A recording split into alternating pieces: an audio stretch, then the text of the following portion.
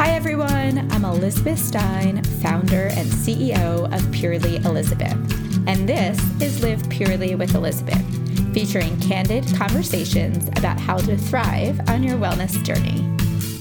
This week's guest is Nick Green, co-founder and CEO of Thrive Market, a membership-based online platform that makes healthy living easy and accessible to all.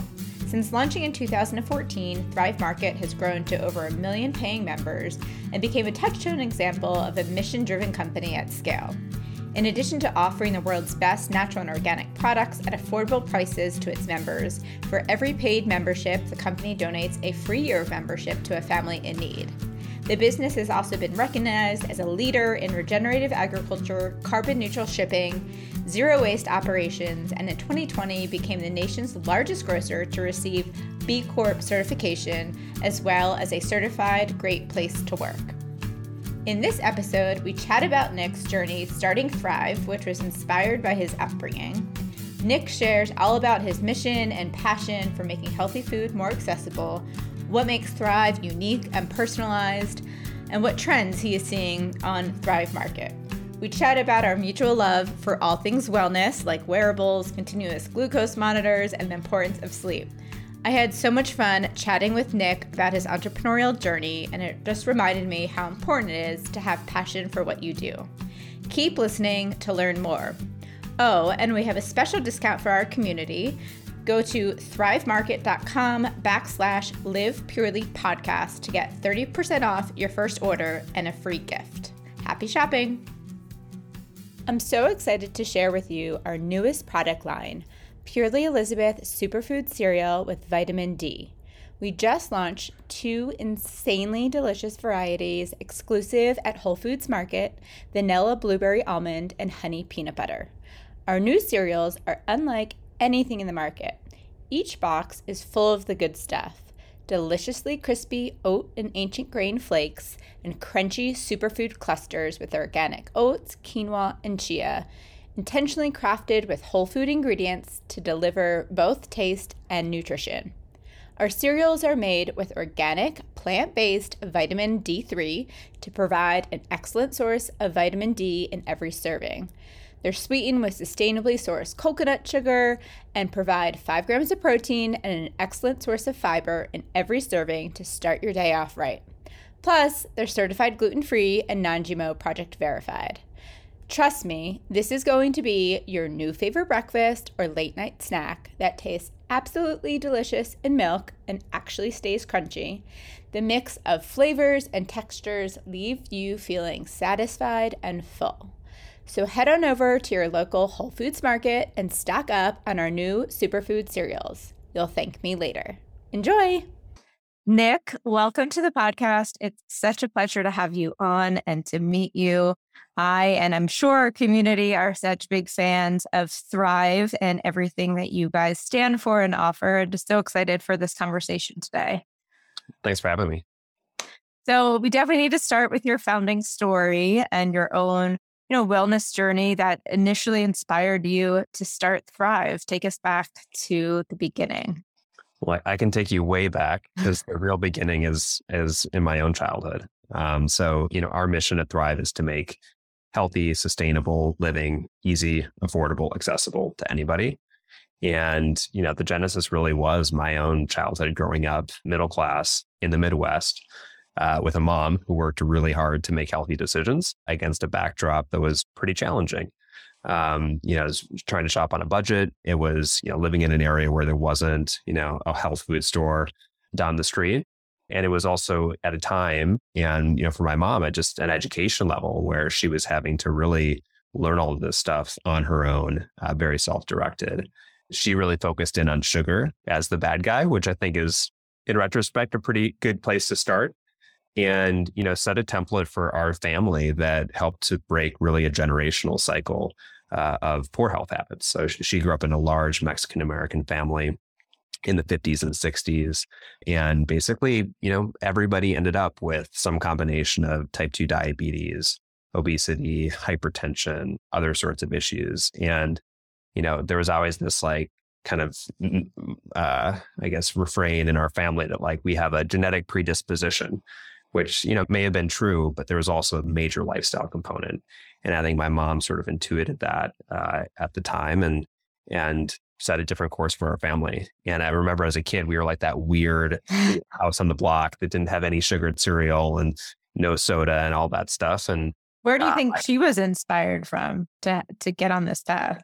I don't know. It's to this day, I haven't asked her that question, and I probably should. Because I've heard of the podcast. It's amazing. It's so incredible to think, a woman in the 80s who didn't graduate from college, grew up where like health wasn't something people talked about, but she just like, I think saw the power in her own life. Like she had developed really healthy practices and, was not overweight and didn't end up with diabetes and wanted that for her kids. So, I hated it, to be honest, as a child, because that was not the lifestyle that most of the families in our area were living. But I look back and, myself and my two siblings, we're healthy today. We are now, the two of us are parents and like able to pass that gift along to our children and, been able to just see the change in trajectory, not just in terms of our physical health, but like all the things that physical health is foundational for, right? Like it is very hard to focus on your education, on your career, on anything else if you aren't healthy. So, basically that was the genesis. I didn't know that I would become an entrepreneur. I certainly didn't have any idea that I would start a company focused on health. But, fast forward 20 some years, and in 2014, I had become an entrepreneur. I started and sold an education company when I was in college. Different story, but that was actually inspired by my mom too. Her two passions were health and education. Oh, I love it. She's going to make sure that her kids are healthy and that they go to college. So I started a company in education. I sold that. And in 2014, I met my co-founder, Gunnar, and he was actually pitching me on an idea that at the time he was calling Shop Tribe. The original vision was to create basically Groupon for healthy food and a bunch of things that didn't ultimately work on that business model. But the mission was already, let's make healthy and sustainable living affordable to anybody. And the mechanism was going to be group buying. The mechanism we ultimately landed on was this membership model, but the mission has been the same since day one. And I remember in that meeting, he started pitching me, and by the end of the meeting, I was pitching him on doing it together because I was just so inspired by that vision. So, there's a lot of twists and turns since then that we can get into if you want, but that was basically the original kind of starting point. I love that. My mom certainly played a big role for me in starting Purely Elizabeth. So it's awesome to hear that she was such an inspiration for your wellness journey as well. So did you and Gunnar meet as a business relationship, or you just kind of stumbled upon each other? Was that serendipitous? Yeah, like I said, he pitched me as an investor. Okay. So, just one of the things you hear all the time is like, you don't want to meet someone first as a co-founder, right? That like it's better to know each other personally. And that was definitely not the case for us. Like literally the first time we met was talking about Shop Tribe. I describe it as like entrepreneurial love at first sight in a way. Like he and I have very different backgrounds, different experiences, different styles and skill sets as entrepreneurs, but simultaneously very complementary. And the thing that we had in common actually was like both having this like interesting health journey where our moms were like the central figure. In his case, he actually grew up on a communal farm in Ojai, California. And so his mom was a single mom. She remarried the founder of this commune, and it totally changed the health trajectory of his family. And they were doing basically group buying of natural and organic food and also growing their own food back in the 70s and 80s. Couldn't have been more different than like suburban Minnesota. And yet like that, created for him always this thought of like, how could I bring the commune to the masses? And so his vision for Shop Tribe and what ultimately became Thrive Market was that. And like I said, it was like we hit it off right off the bat in terms of that shared mission, and then saw this complementarity. We later brought in our third co-founder, Sasha, who's our CTO. And, equally unique and complementary background. And, none of us knew each other before the business, but, miraculously, we all not only worked together really well, but have become really close friends. That's amazing. So many times I feel like so many business have this meant to be moment. And it certainly sounds like that was it for you guys. So in the beginning, so this was 2014 and thinking about the landscape then, we launched in 2009. So just trying to think of, where the business was in 2014, there were very few online. I mean, Abe's Market was one of the only, I think, natural storefronts online. And then you guys really came to market. I'm curious to hear, because I also know, you've had some incredible investors in the health and wellness space who's really helped to bring the Thrive message to the community. I'm curious to hear, what it was like at the beginning as far as the reception from both community, from investors, and really how that brought the launch into the foreground. Yeah, it's a great question. I mean, like you said, there wasn't much out there. And there certainly wasn't anything out there at an accessible price point. And that's the case both. That was online for sure, there was nothing, but also offline, right? Like this was a world where Whole Foods was still kind of the only game in town that was remotely national in terms of footprint and focus on healthy, organic, non-GMO, et cetera. By nature of their brick and mortar footprint, they were not within driving distance of over half of American families. And by nature of their business model and kind of the stage of the market at that time, their price point was just not accessible to, call it 95% of people. And that was basically the case too for any places that you were going to go online to try to find these kinds of products. So, as we talk to influencers and thought leaders and people who, are basically helping families and moms and individuals that sort of like my mom get healthier, they were super excited. Like literally from day one, it was like we would have these meetings and it was a love fest. Like they got it. They were so enthused by the vision and so eager to support us in any way that they could. And initially those conversations were all just around how can we do marketing partnerships, content partnerships, affiliate relationships. But they eventually changed. And the reason the conversations changed was because on the other hand, we were also trying to pitch investors. And it was almost like the opposite reception, right? We were pitching basically middle-aged men in New York, San Francisco, and LA who weren't experiencing the problem firsthand. In many cases, weren't doing their own grocery shopping at all. And it just didn't resonate, and I think this is a huge problem in tech in general that, tech, a lot of companies end up basically solving problems that, are problems for the types of people that are starting the companies. And there aren't a lot of entrepreneurs that are, historically have not been as many entrepreneurs coming from different backgrounds, solving problems for a more mainstream consumer. And for us, that was the whole opportunity is let's make healthy and sustainable living accessible to anybody. The first barrier we wanted to break down was affordability. There was a huge amount of skepticism from the VCs that we could even build a business model that would achieve that. And in a way, those conversations were valuable because they forced us to really hone the model. That's where we moved off of the Groupon model. We introduced this idea of membership. Membership is the cornerstone of our business in that it gives us the margin to then offer the products at a really reduced rate. It also allows us to fund for every paid membership on the site, a free membership for a low-income family. So make it even more accessible to those who really need it. So, in a way, it was a good forcing function, but it was also pretty devastating, to be honest, to just be rejected by every single VC.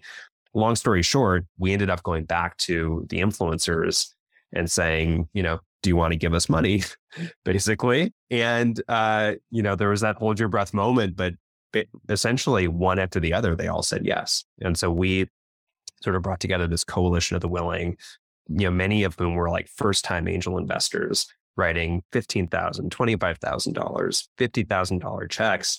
And we cobbled together a few $1 million that way. And had they not done that, the business would have failed before we even started. Because they did that, we were able to actually have a lot more freedom to bake the mission into the business than had we brought in VCs from day one. And then we, of course, also created this influencer army of, really powerful thought leaders, voices, and it was essentially the marketing engine for the business during the first 6 to 9 months. Ultimately, it was the greatest thing that ever happened to us, despite being really challenging at the time. And, fast forward a year in, we were growing so fast that all those VCs that rejected us at the seed round came back and 20 times the valuation, we're like ready to write a check. So it was a really crazy ride. And, you talked about those like moments that are meant to be, or kind of like light bulb moments. Like we definitely had some of those early on, but for all the listeners out there, one thing I would underscore is there was also a lot of very dark days. And like I said, twists and turns where we were just really fortunate to, meet the right people at the right time and stumble into, relationships and supporters that were able to get us through, because it was definitely not easy to get off the ground. And to your very first point, there just wasn't any precedent for building this kind of business online at scale, selling these products at a price point that was actually affordable and accessible. Such a good story. And I think such a good lesson on pivoting and listening to what's happening. I think so many, for me, it was like I started out selling a muffin mix, or I started out selling my nutrition counseling and then was selling muffins by people thinking that's what I was selling. So it's so important to listen to that, what's happening, and know those ups and downs are going to lead you to the place that you're meant to be. And I think in your story, particularly, you mentioned being able to really emphasize your mission. And I think that was probably such a huge part of the success initially learning for you guys, of really standing for something beyond just we're providing these natural products. I mean, it was your mission that I think people really attached to and, felt that connection to. So I'd love to kind of dive into a little bit on some of the mission side. And I know sustainability and regenerative ag now is a big part, community, kind of all those things that, you're not just selling products, but you guys are really trying to do a lot more than that. Yeah. I mean, the mission is why we started the business. Like I said, we believe that healthy, sustainable living should be affordable, should be accessible, should just be available to everybody. And that it's crazy that, simple, healthy, natural products that, our grandparents and great grandparents and people have always consumed are now, less available, less affordable than like really complex, engineered, like loaded with chemical products that have been, like explicitly subsidized and then, really, pushed on people through a lot of marketing over the last, 50 to 70 years. So, I don't think it's a revolutionary concept to say today that the food system is broken, and it's been broken. It's really let down people in terms of health. Like, again, I can look at my own family as an example of that, where, I look at cousins and aunts and uncles and just the not only the healthcare toll to deal with the different health issues they've had, but the way that impacts people's lives, even outside of their physical health, in terms of their ability to get an education, their ability to pursue the careers that they want, their ability to be there for their families. The scale of the problem is enormous. And the statistics obviously can give you the numbers on like, wow, type 2 diabetes didn't exist 100 years ago. Now there's, you have tens of millions of people that are dealing with this issue, but it doesn't capture the human side of that.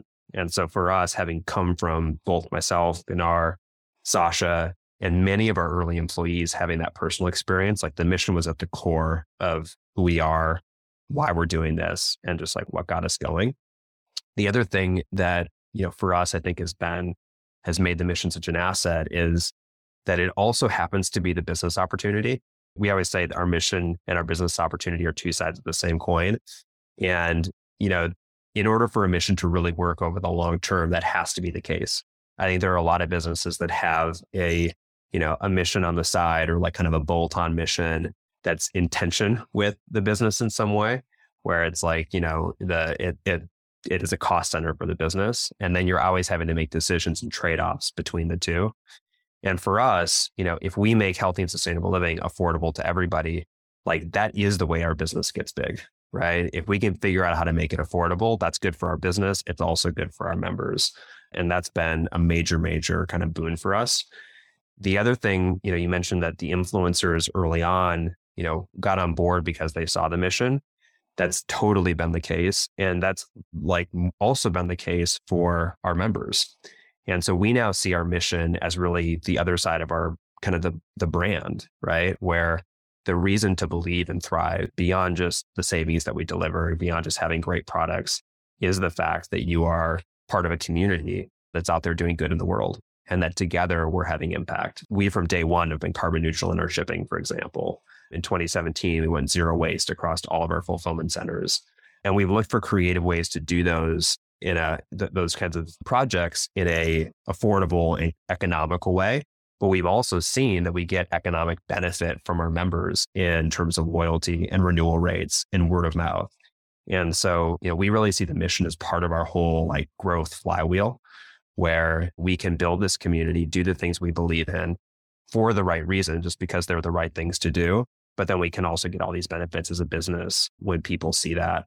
Our hope over time is that we can also be an example for other businesses where they can say, all right, the mission doesn't have to just be a bolt-on. It doesn't have to be in tension with the profitability goals or growth goals.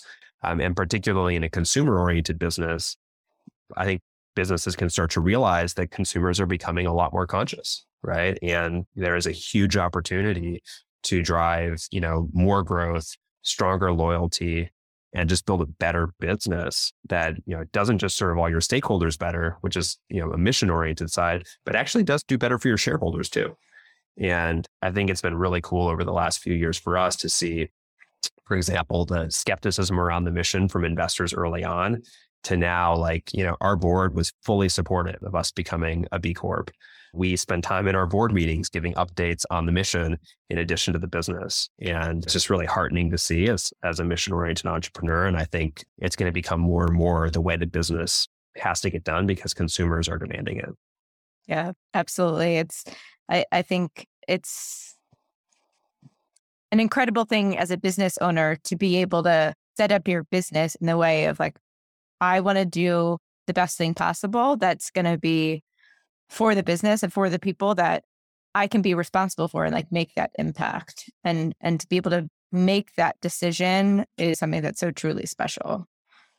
Exactly. And I think one thing that's been cool for us, we did so much of our initial work on the mission was just motivated by what we knew was the right thing to do. Like if we're going to ship product around the country, like we can't be, doing it via air with 10x the carbon footprint, right? If we're going to have this fulfillment center that can, if you're not careful, generate a huge amount of waste, like that doesn't work for us. But over time, and like frankly, we did some of those things even when our members didn't really understand or care about them. It's like in 2014, 2015, carbon neutral. People weren't talking about it. Yeah. It wasn't a big thing. What's been super interesting over the last 7 or 8 years is now our members actually are kind of the ones that challenge us, where on an area like regenerative, that's something that we were interested in, but it was slow going for a while. And then we started having members asking us about, do you have any regenerative organic products? Like, how do you, like on the ones that you have, how do you define the standards? And you could tell members, consumers are getting educated on this topic and starting to care more about it. And it's been really exciting, for us to see the way that we can, in our supply chains, up-level qualities like regenerative agriculture or direct trade. We're really doing good for sourcing and communities that are the producers of raw products, working with farmers collectives, farmers collaboratives, and like our members consume that content and it becomes a reason to buy the product. And so, there's now, like I said, like this feedback loop where the members really give us credit for doing the work. And because we're online, we can tell the story of that work in a way that you can't unpack. And then, for our brand partners, we can also tell that story for them, right? So there's like the work that we do with the Thrive Market brand, which, we have 700 Thrive Market SKUs on site, and we're going all over the world to source those products. But there's also amazing brands like a Purely Elizabeth that are doing all this stuff that if you just bought the brand at the grocery store, you might not realize. And we can tell that story and connect our members with brands that are really innovating for good. Yeah. Thank you for telling our story. And we just got off actually our Friday team call talking about our new initiatives for next year, which we're working on a regen project with coconut oil in our products. So super exciting to be able to support that. And, it is an interesting thing because I think starting out when you're smaller, it's such a challenge to say, how can you go to your suppliers and demand certain things and ask? And so it is a challenge, but one of the great benefits of growing is now being able to have that leverage to actually make that greater impact and change. I'm glad you brought that up, because that is a responsibility we feel as well. Like, as we've gotten to scale, there's things that we can do that we just couldn't do. Right. You didn't have not to say you didn't have a choice, but it's like, they're not going to listen, or you're not going to make the impact to say, I'm going to buy 5,000 pounds of X. That's or you just can't afford to it, right? If that's like, yeah, we'll do that, but here's the price. Like, your business still has to work. And I think one of the things that we feel an obligation or responsibility to do today is to go do those negotiations to like open the path up for smaller brands. And then also to work with our brands, to move, like, we have brands that are doing organic practices, but they don't have the resources to get the organic certification, right? Or they're doing regenerative practices, but haven't gone down the path of formalizing. And, we can use our infrastructure and our know-how to help them on that path. And in some cases, we can work with our brands to help them like even change their supply chain and say, oh, here's a direct trade route where you can, cut out some middlemen and really, help serve communities in a better way. So that's been really, really fun for us. And then on the sustainability side, like, one of the things we just are starting to do now, I describe it as an open sourcing project, where it's like, all right, we made all these investments in our business to make it carbon neutral, to go zero waste in our fulfillment center. Let's open source that to our brands to show them that it can be done profitably, and we can also do it together. When we became a B Corp 2 years ago, it was a really neat experience to finally be part of a community where there's like a dialogue going on these issues. And we feel like we have a similar community just on the Thrive platform, where we can sit there and facilitate conversation and progress across, not just within our business, but across our whole brand portfolio to move in these directions. I love that. That would be such a great thing for the Thrive brands to all get together and join in that community. So one of the things that, as a shopper on Thrive, is so great is how you can filter and search and do all of those amazing things to make shopping more effortless and really like custom to what you want. So I'd love to dive into a little bit about that. And then specifically, I'm sure you get amazing data then as what people are looking for, and curious to hear, what trends that you're seeing in food and supplements or anything that's popping on the site. Obviously, other than Purely Elizabeth, we know is number one. Always. So yeah, I mean, I'll tie it to the mission first. So our mission is to make healthy and sustainable living easy, affordable, accessible to everybody. The first thing that we focused on was affordability. And by having our annual membership fee, which corresponds to about $5 a month, our members are able to basically pay significant discounts, up to 30% off of what they would pay in retail for their favorite natural and organic brands. So, a lot of our focus in the early years was, how do we just continue to partner with our brands to deliver value and help our brands also access consumers they might not otherwise. A lot of our brands historically have been in the health food retailers, and they're not, getting to middle America. 50% of our member base is Midwest and Southeast. Average household income is under $100,000. And so, we really focused there because we felt like that was the first barrier. But what we subsequently learned is that kind of regardless of whether you live near a health food retailer or not, regardless of whether you have the disposable income, getting healthy is hard just because it's really confusing and it can be really overwhelming. And for more and more people that are either developing or discovering that they have various specific health issues, it's really hard to know where to start and how to do it right. So if someone finds out they have celiac and now need to go gluten-free, that's actually one that's a little bit easier today. But like 5 years ago, people were like, what do I even do? So overwhelmed. A couple of years ago, there started to be all this evidence around what the keto diet could do from a weight loss standpoint, from a sort of metabolic reset standpoint. And people wanted to do it, but they didn't know, like, what is keto? And, if you're going to eat a lot of fat, that can be really good. It also can be really bad if you're eating the wrong kinds of fat. So, we have really invested over the last, let's say, 4 or 5 years, as much as we do on affordability, on trying to create the user experience. Again, using the fact that we're online and we can do things that you can't do in a brick and mortar environment to help people to, one, find the best products, but then two, find the right products for them personally. So on the best product side, that starts with just having a hyper curated catalog, right? So we're not going to carry every single granola under the sun. We're going to find the best brand, right? Like a leader like Purely Elizabeth, and say, hey, let's develop a deep relationship and like really be a place where new innovative SKUs will be launched and where we can simplify the process of finding the best item in every category. I always mention almond butter because if you search for almond butter on Amazon, you'll find 40,000 results. And it's like, well, what do I do with that as a consumer? But then, beyond the curation side and the high quality standard side, which allows our members to kind of outsource their trust to us, it's like, they don't have to think about whether something on Thrive is going to reach the kind of, call it the minimum bar of healthy. Like, for example, none of our food is GMO. Like, that's just the commitment we made. And we're the only retailer nationally that's done that, to say, all right, you can just trust on Thrive Market, you're not going to find GMOs in your food. But then I think what you're getting at is this question of like personalization. And that's a place where initially the way we invested in it was with the filters. So it's like, all right, if you need to be gluten-free and your spouse has a dairy allergy and your kid has a nut allergy and you're interested in keto, we can make that process a lot easier by just click versus when you go into a grocery store.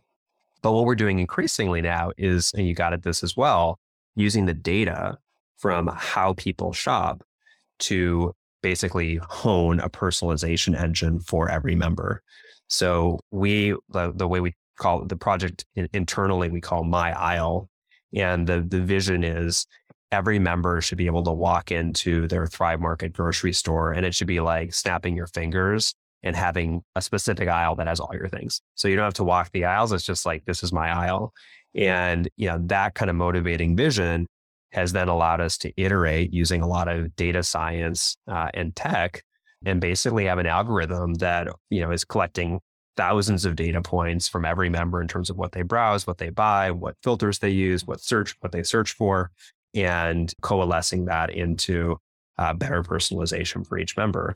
And then to your last point, writ large, that data set gives us incredible insight into, where the world is going and what people care about and what are the products that they're looking for on the site that they can't find. And what are the items where they want a different level of quality or, have complaints and like that stuff, trying to gather that data. If you're again in a brick and mortar environment, it's basically impossible. And so we use that to, for example, when we find areas that our members are looking for a product and can't find it, that informs our own brand strategy. It informs looking out for new brands that might be out there offering a certain area.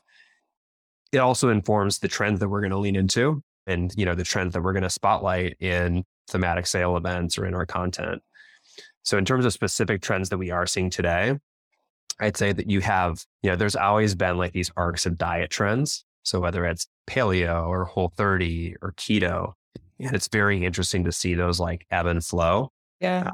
Paleo was like huge when we launched. Now isn't so much. Keto basically wasn't even a thing when we launched.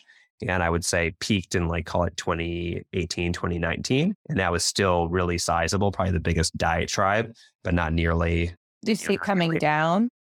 We've seen it come down and then stabilize. Yeah. So it's sort of like, it had its like fever pitch, I think pre-pandemic. And then over the pandemic, there's actually, I think, been an ebbing a bit of like the whole diet craze in the first place. I think, being home, people kind of seeing like fundamentally health threatened in a way that it hadn't been before, changed the motivation from like, I want to look good and I want to, do something very specific to, I just want to be generally healthy. And so we still see like real interest on Whole30, for example, especially in at the beginning of the year. But more and more, we're finding people that, just want like generally healthy stuff.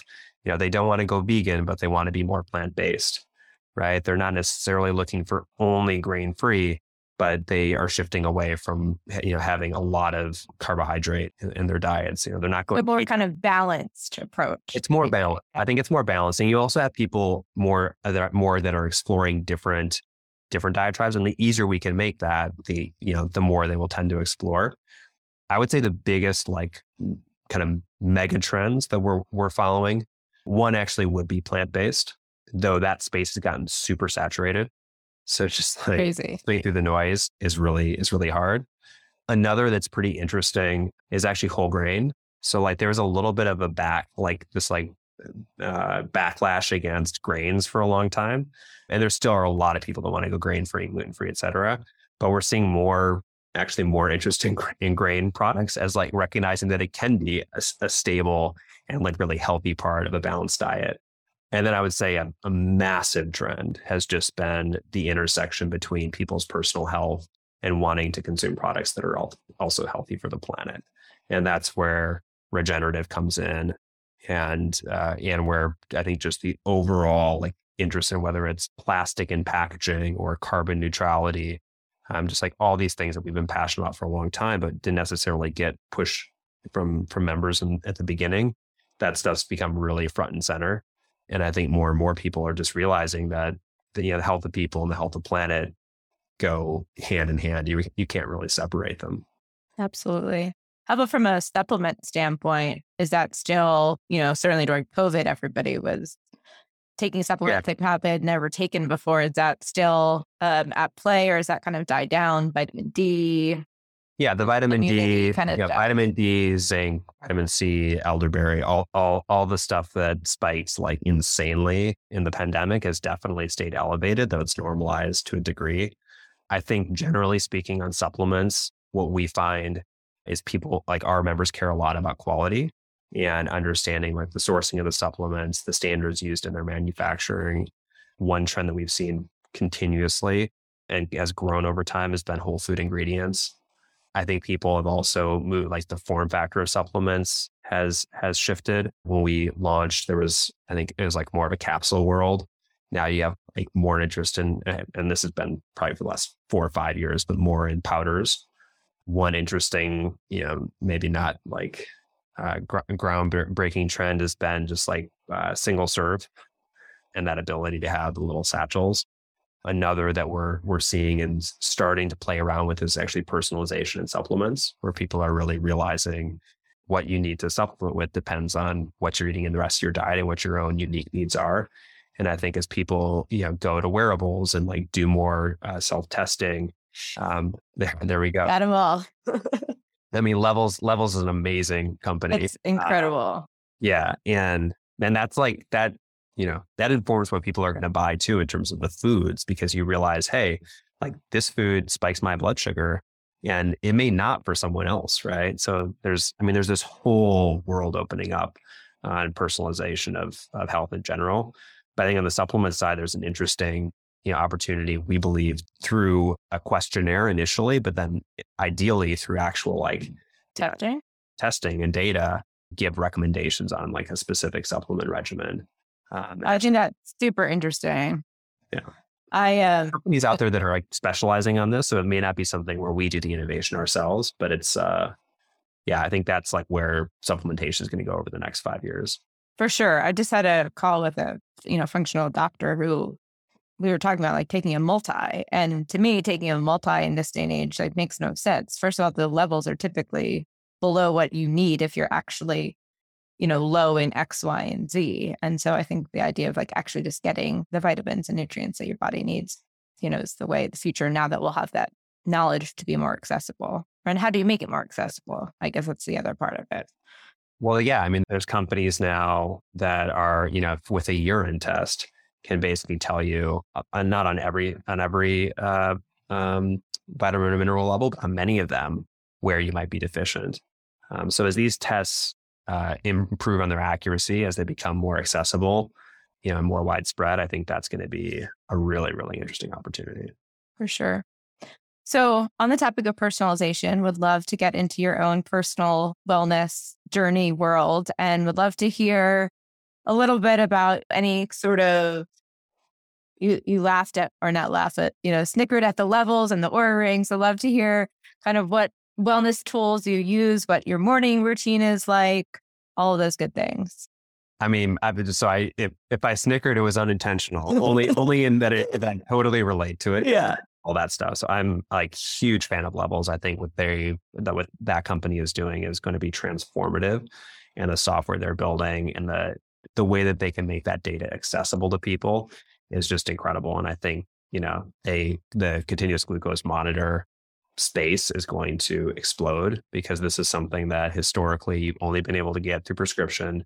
People only get when they're already at a pathological level, kind of either diabetic or pre-diabetic. And the ability to have that information at your fingertips before you get to that place is just insanely powerful. Like, it's impossible to overstate that. So, if anyone out there has not done a CGM, do it for 2 weeks. It'll change the way you eat forever. So that's one I like a lot. I think another one for me that's personally very impactful is sleep measurement. So I don't use the Oura Ring, though I've heard it's really awesome. I use a Whoop. I don't use it every night, and I know a lot of people do and like to be able to know exactly how they slept.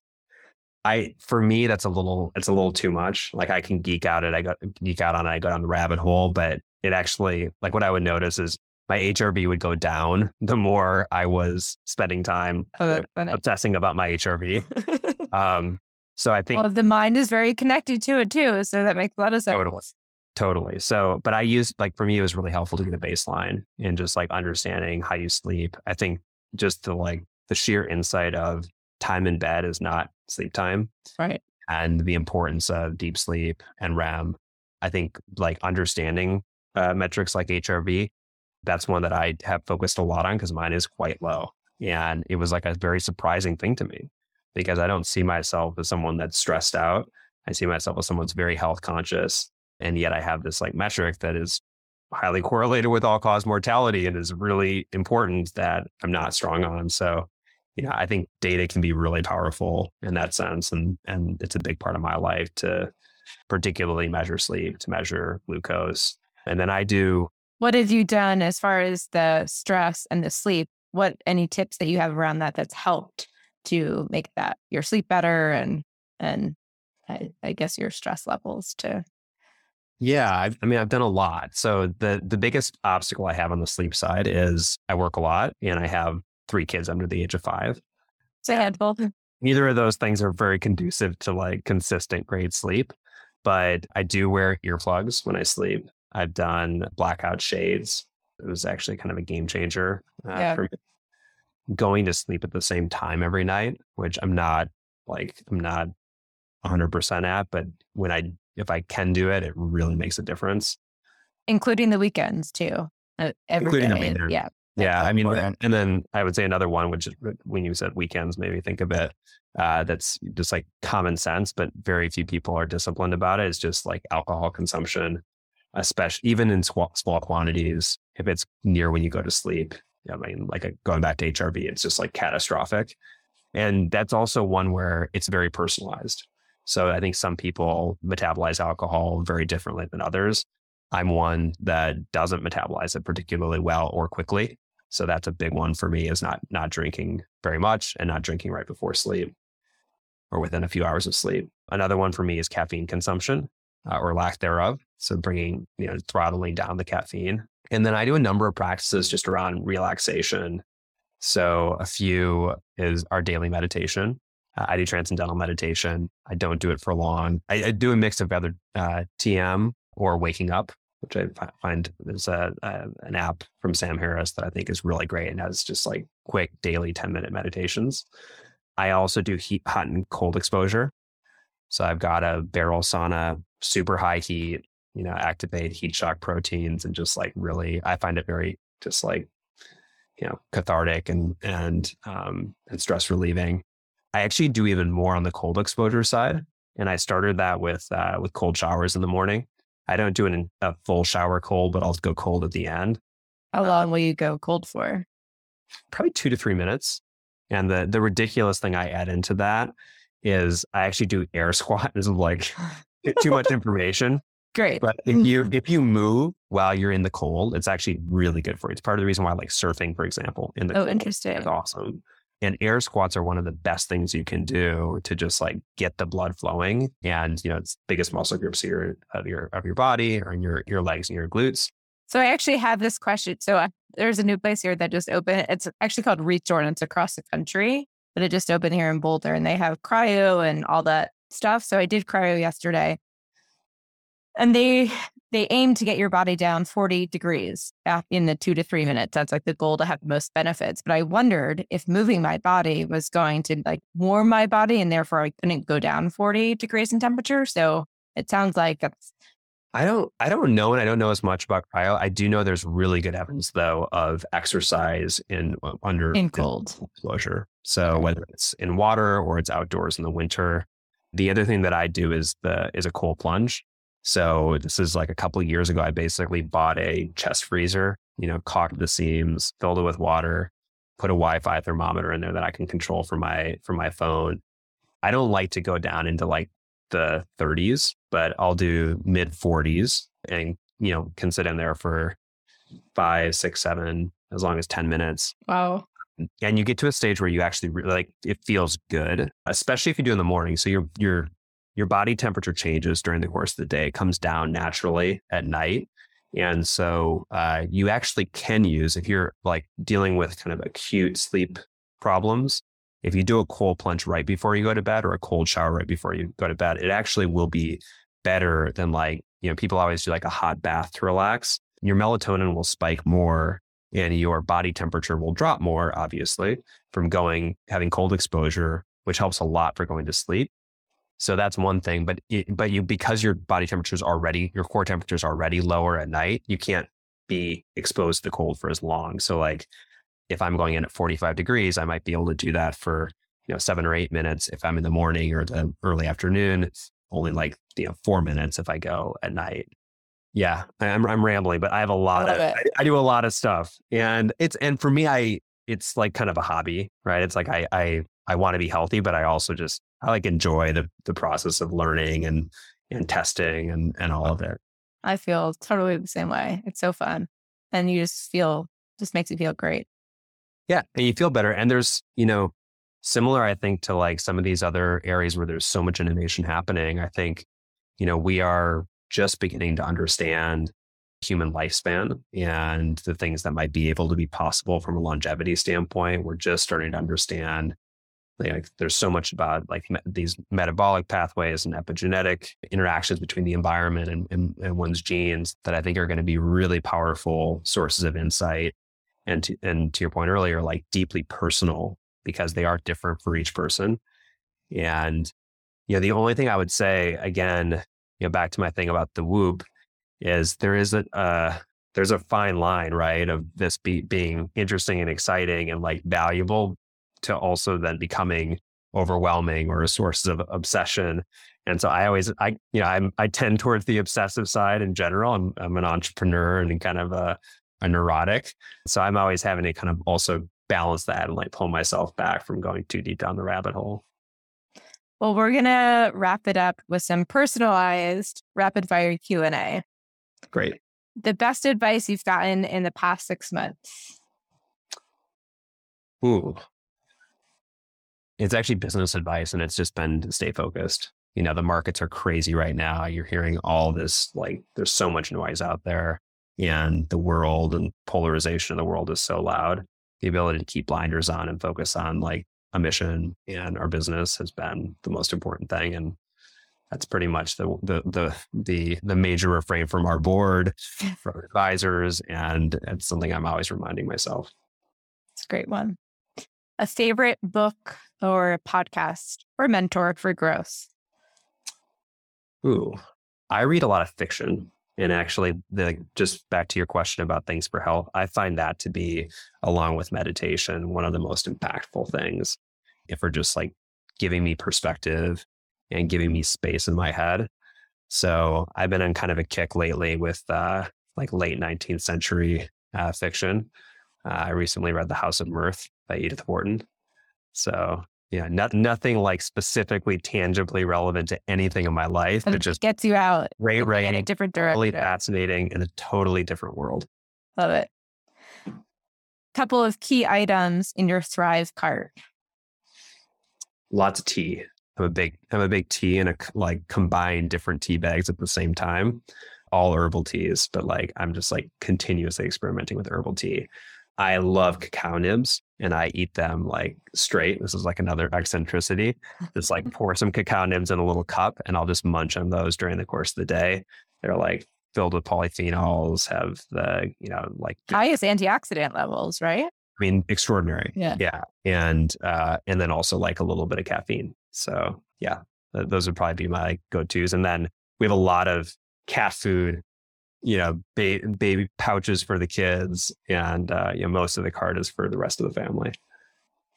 Favorite words to live by? I never give up, as cliched as that sounds. I alluded to some of this in the early days of Thrive, but one of our core values as a company is tenacity. And it's one of the things that I value most in myself.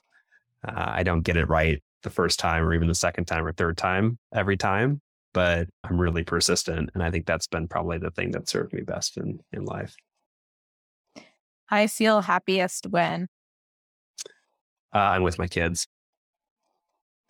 Favorite Thrive moment?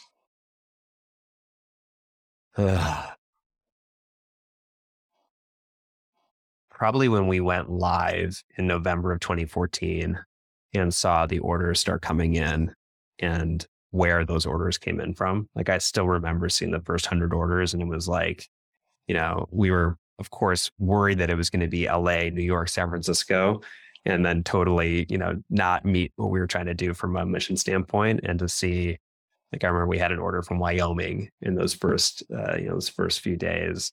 In the first few months, I remember we had a woman who had her order eaten by a bear on her doorstep. To just give you a sense of like how out in the middle of nowhere she was. I think that sort of that first day and first like few months, as we saw that we are really reaching people that needed these products and weren't getting them before, was one of the most exciting moments. It's the best. And lastly, what is your number one non-negotiable to thrive on your wellness journey? Non-negotiable. I mean, I wish I could say it was sleep, because when I get that right, it makes all the difference. I think the thing that I'm best at and actually am pretty non-negotiable on is on diet. And I didn't talk about that before, but mine is I'm definitely less of the specific diet and more just like eat real food, not too much, mostly green. That's what Michael Pollan says in Defense of Food. And that's, I read that book more than a decade ago, and it's just served me so well to just give me, like, it keeps it simple. It's not stressful. And yet, particularly as I've gotten a little bit older, I still feel really good. Love it. Well, Nick, with that, lastly, anything closing that you haven't shared? Anything exciting coming up with Thrive that everyone should know about? No, the only thing to share, one is my gratitude for the partnership we've had with Purely Elizabeth. You guys are just an amazing brand with, incredible values and an amazing product that serves especially our families, out there. And I think that the partnership we had since very early in the business is just something I'm really proud of. So thank you for that. Thank you. There is a lot of new always happening on Thrive. And, more and more of our assortment is exclusive to Thrive. They're Thrive Market branded or partnerships with great third-party brands that are launching things for the first time on Thrive. So encourage, your audience to check us out. ThriveMarket.com. The app is super simple and streamlined. And really excited to bring more people on board. Wonderful. Thanks so much, Nick. Thanks, Elizabeth. Thanks so much for joining me on Live Purely with Elizabeth. I hope you feel inspired to thrive on your wellness journey. If you enjoyed today's episode, don't forget to rate, subscribe, and review. You can follow us on Instagram at purely_Elizabeth to catch up on all the latest. See you next Wednesday on the podcast.